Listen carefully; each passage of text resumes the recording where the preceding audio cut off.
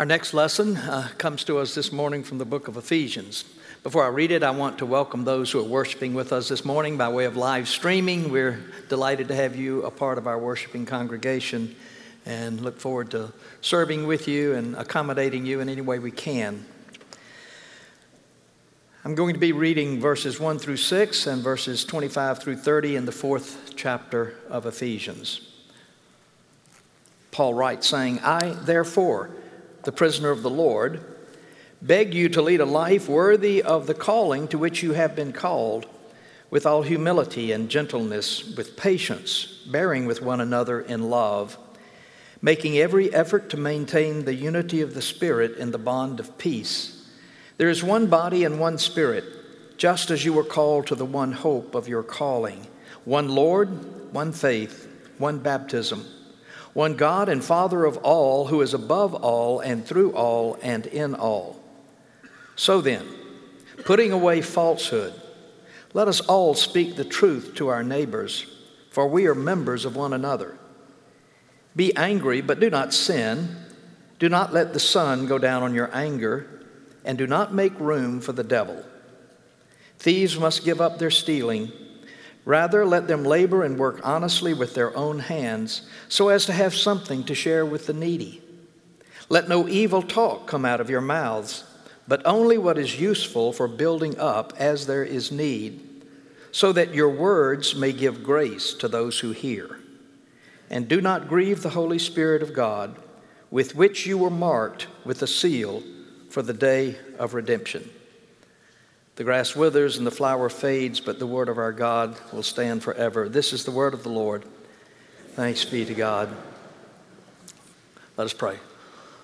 Lord, may the words of my mouth and the meditations of our hearts find acceptance in your sight, for you are our rock and our redeemer. Amen. There is an old-fashioned, rather archaic-sounding virtue or practice that is quite relevant to our times, to the life of the church today and to the life of the church in contemporary society. And it is a virtue and a practice that I think we would do well to embrace, and I would highly commend it to those who are being set apart to serve as elders in our new class as a part of this worship service today. In our lesson from Ephesians 4 that I just read to you, we read these words, I, therefore, a prisoner of the Lord, beg you to lead a life worthy of the calling to which you have been called, with all humility and gentleness, with patience, bearing with one another in love, making every effort to maintain the unity of the Spirit in the bond of peace. It is this expression found therein, bearing with one another in love, or as it is expressed in the old King James Version of the Bible, forbearing one another in love, that has become a foundational principle of the Presbyterian Church. Mutual forbearance is what it is called. In our recent officer training sessions, we handed out a self-administered exam that would take the officers through a part of our Constitution, the Book of Order, where this is spelled out. In that exam, the question is asked as follows. When men and women of good character and principle differ, what do we do?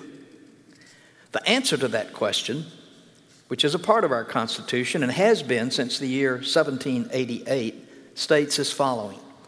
While all teachers should be sound in the faith, we also believe that there are truths and forms with respect to which men of good character and principles may differ. And in all of these, we think it is the duty both of private Christians and of societies to exercise mutual forbearance toward each other. There it is, mutual forbearance, a foundational principle of the Presbyterian Church from its inception, really. Now, what does mutual forbearance really look like? Why is it so desperately needed in the church today and in the world today? It will come as no surprise to you that we live in a very fractured and hostile world. On every side, we've seen mean-spirited attacks of other people, character assassination, a basic lack of simple courtesy and civility. From the halls of Congress to the White House, down to the state legislature, to the town hall, to community gatherings, people are so at odds with one another, so divided, that they demonize their adversaries and their opponents. They not only disagree with one another, which is fine, but they become disagreeable in the process. And unfortunately, this unkind and unchristlike spirit can wedge its way into any congregation and damage the affection and friendship of sisters and brothers in Christ. The Apostle Paul, who had his own struggles with relating to people who differed with him on occasion, ran into this foul spirit in the churches that he helped to establish. The church in Corinth was a mess, divided over first one thing and then another, over leadership, over practices, over morality, you name it. The Corinthians were torn apart because they were divided into factions. And this letter of Ephesians is really a church intended not just for the church in Ephesus, but it was a circular letter, most Bible scholars believe, that was to be for all of the churches in Asia Minor. And here Paul is talking in the letter about the importance of peace and unity and purity. He emphasizes that Christ Jesus must be the center of our life together within the church, that Jesus alone is the source of our unity and our harmony. I told you in an earlier sermon, I think it was at the end of this past year, that whenever you're reading the scriptures, especially the letters of Paul, and you come across the word therefore, you'd better stop and see what it's there for. And the first verse in chapter 4 is, I therefore, in light of what I've been telling you for 3 chapters now, this is what you are to do. The word therefore usually marks a transition. It's usually moving from doctrine or history or redemption into ethics.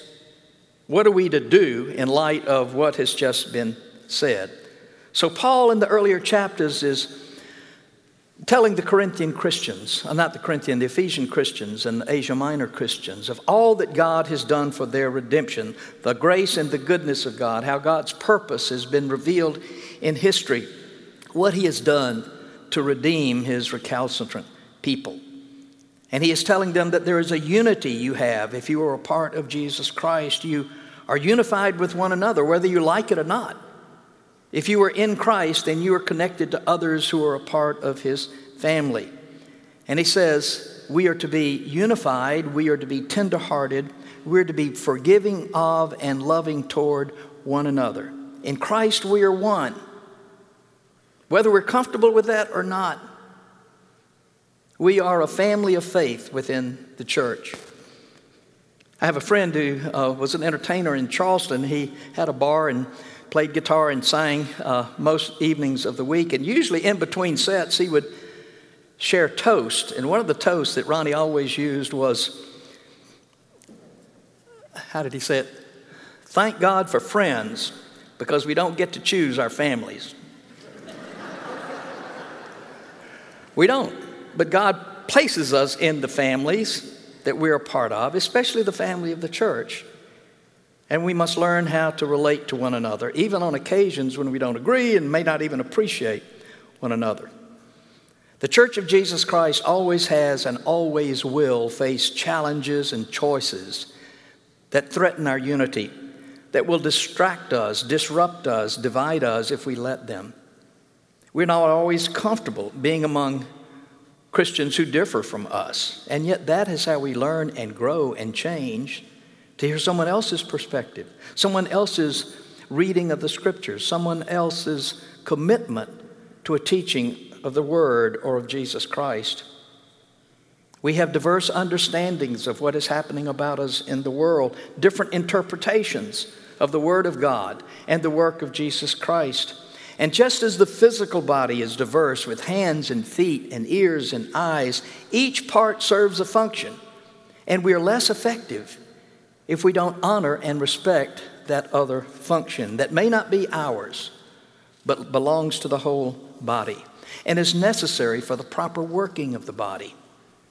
Conservatives and liberals, evangelicals and social activists, traditionalists and innovators, young and old, we all need one another to grow and to serve most effectively.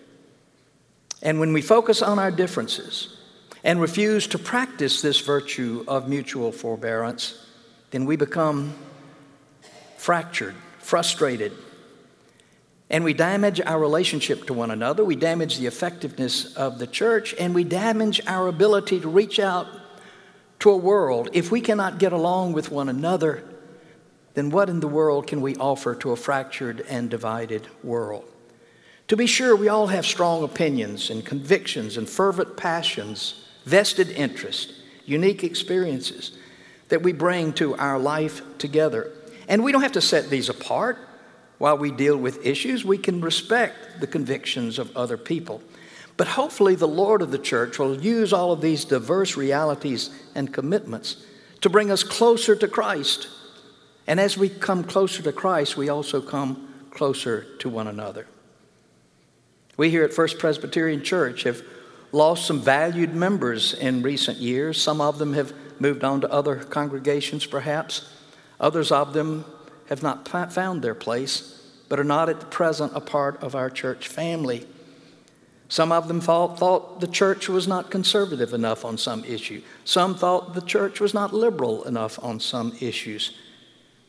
But these are potentially divisive issues that confront us all the time in the world such as this that we live in. And these issues can divide us if we allow them to.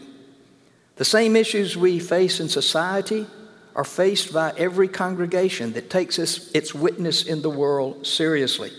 And on nearly every issue that comes down the pike, there are different values, different convictions, different perspectives. And yet we have no choice but to discern and try to discern together what is the will of Christ for his people today. As Presbyterians, the way we go about this is that we meet in representative assemblies, we study Scripture, we pray, we consult history, we look to the confessions of the church to provide guidance, we trust in the guidance of the Holy Spirit, and we try to follow the example of Jesus Christ. But then we have to make a decision as to the stance we will take or the work that we will do within the church, which is not to say we're always going to be right.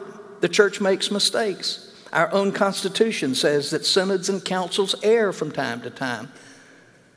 But despite the errors we may make, most of us believe this is still the best way to try to discern what the Spirit is doing in the church and what the will of Jesus for his church is. Just imagine, think of all the issues that we're dealing with in the world today.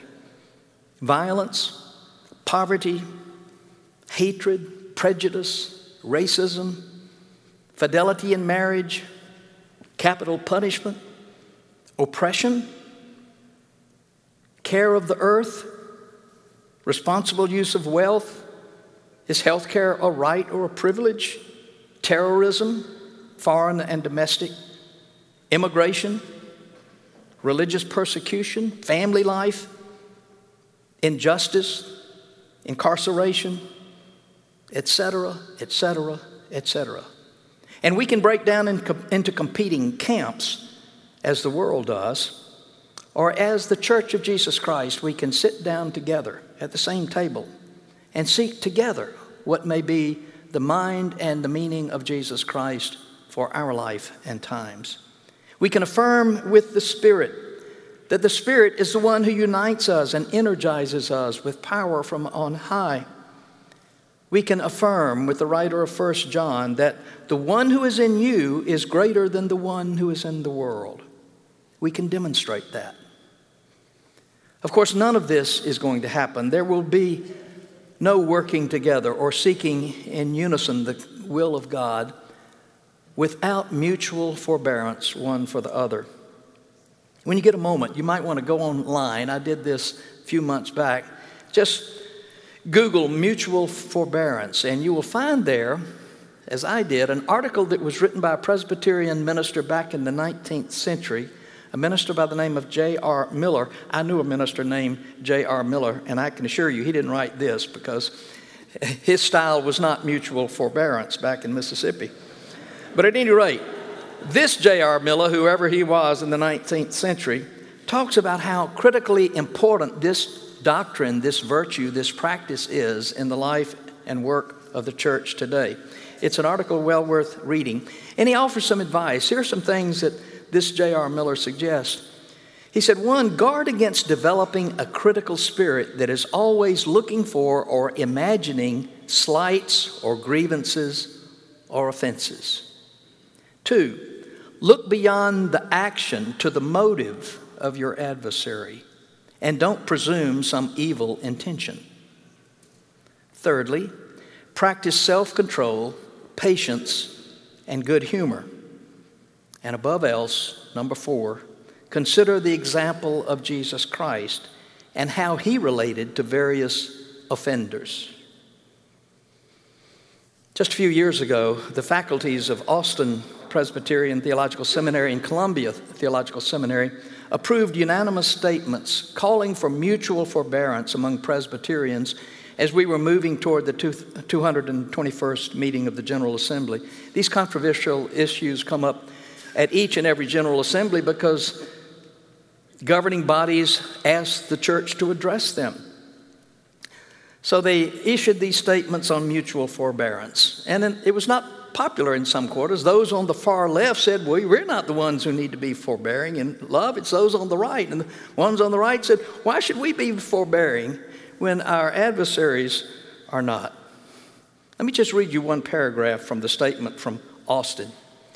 We suggest that mutual forbearance means endeavoring to hear and take seriously the convictions of others, even while we hold our own sometimes differing convictions at full strength. To exercise mutual forbearance does not mean being timid about that to which we are committed, but it does mean being circumspect about how we present, share, implement, and protect our commitments. We think that bearing with one another in love should discourage us both from pressing too quickly for changes not widely supported across the church and from opting too readily for actions that would further the schism already taking place in our fellowship. Rather, let us be drawn together to the table to which we are all invited by our Lord, to pray and converse, to listen and to argue, to reflect and to grow into what we are becoming as a historic communion in a new day. 2 years ago, James Calvin Davis, who is a professor of religion, a Presbyterian too, at Middlebury College, wrote an interesting book entitled Forbearance, a Theological Ethic for a Disagreeable Church. And he argues that the problem with many churches that find themselves divided and fractured, unlike this congregation, I have to say that's one of the things I've been delighted by, how few competing groups there are. There's a basic spirit of unity in this congregation that we should cherish. But he says the problem with these fractured churches is that on major issues and minor issues, they love their own sacred positions more than they do the wealth and the well-being of the church. And he says he roots his appreciation for and support of mutual forbearance to simply a love of the church. If you love the church, then you will be forbearing. Well, I don't discount that. There's really something to be said for loving the church and how this leads to mutual forbearance. But I think it's the foundation for this doctrine goes much deeper. I think it goes all the way back to Jesus Christ and the will of Christ for his church that was expressed in his high priestly prayer in the 17th chapter of John. Because there is where Jesus is praying fervently. He knows that death is imminent. He knows that he is very soon now going to be separated physically from his disciples. And what does he do at the end of his life? He prays for his friends, for his disciples. And not only them, he prays for you and me, because John says he prays for all of those who would come to believe through the word of the apostles. So that's talking about the church down through the centuries. We pray for them that they may be one. Can you believe that? He's about to die. And what he's praying is that his disciples will be one going forward. Why? So that the world may believe, John says, that you sent me and that you love them just as you love me. Why does unity matter? Why is mutual forbearance important? So that the world may believe, may experience the love of God, and believe that Jesus is the one whom God has sent for our redemption. If our unity, despite our diversity, was so important to Jesus, the head of the church, it can be no less important to you and me as his disciples. And there will be no unity, peace, or harmony apart from this doctrine of mutual forbearance. The more we can keep our eyes focused on Jesus, the more we can overcome any distractions, any division that may threaten us. So then let us, as officers, as members of this congregation, as disciples of Jesus Christ, remember that we are called to bear with one another in love, making every effort to maintain the unity of the Spirit in the bond of peace. In the name of the Father, and the Son, and the Holy Spirit. Amen.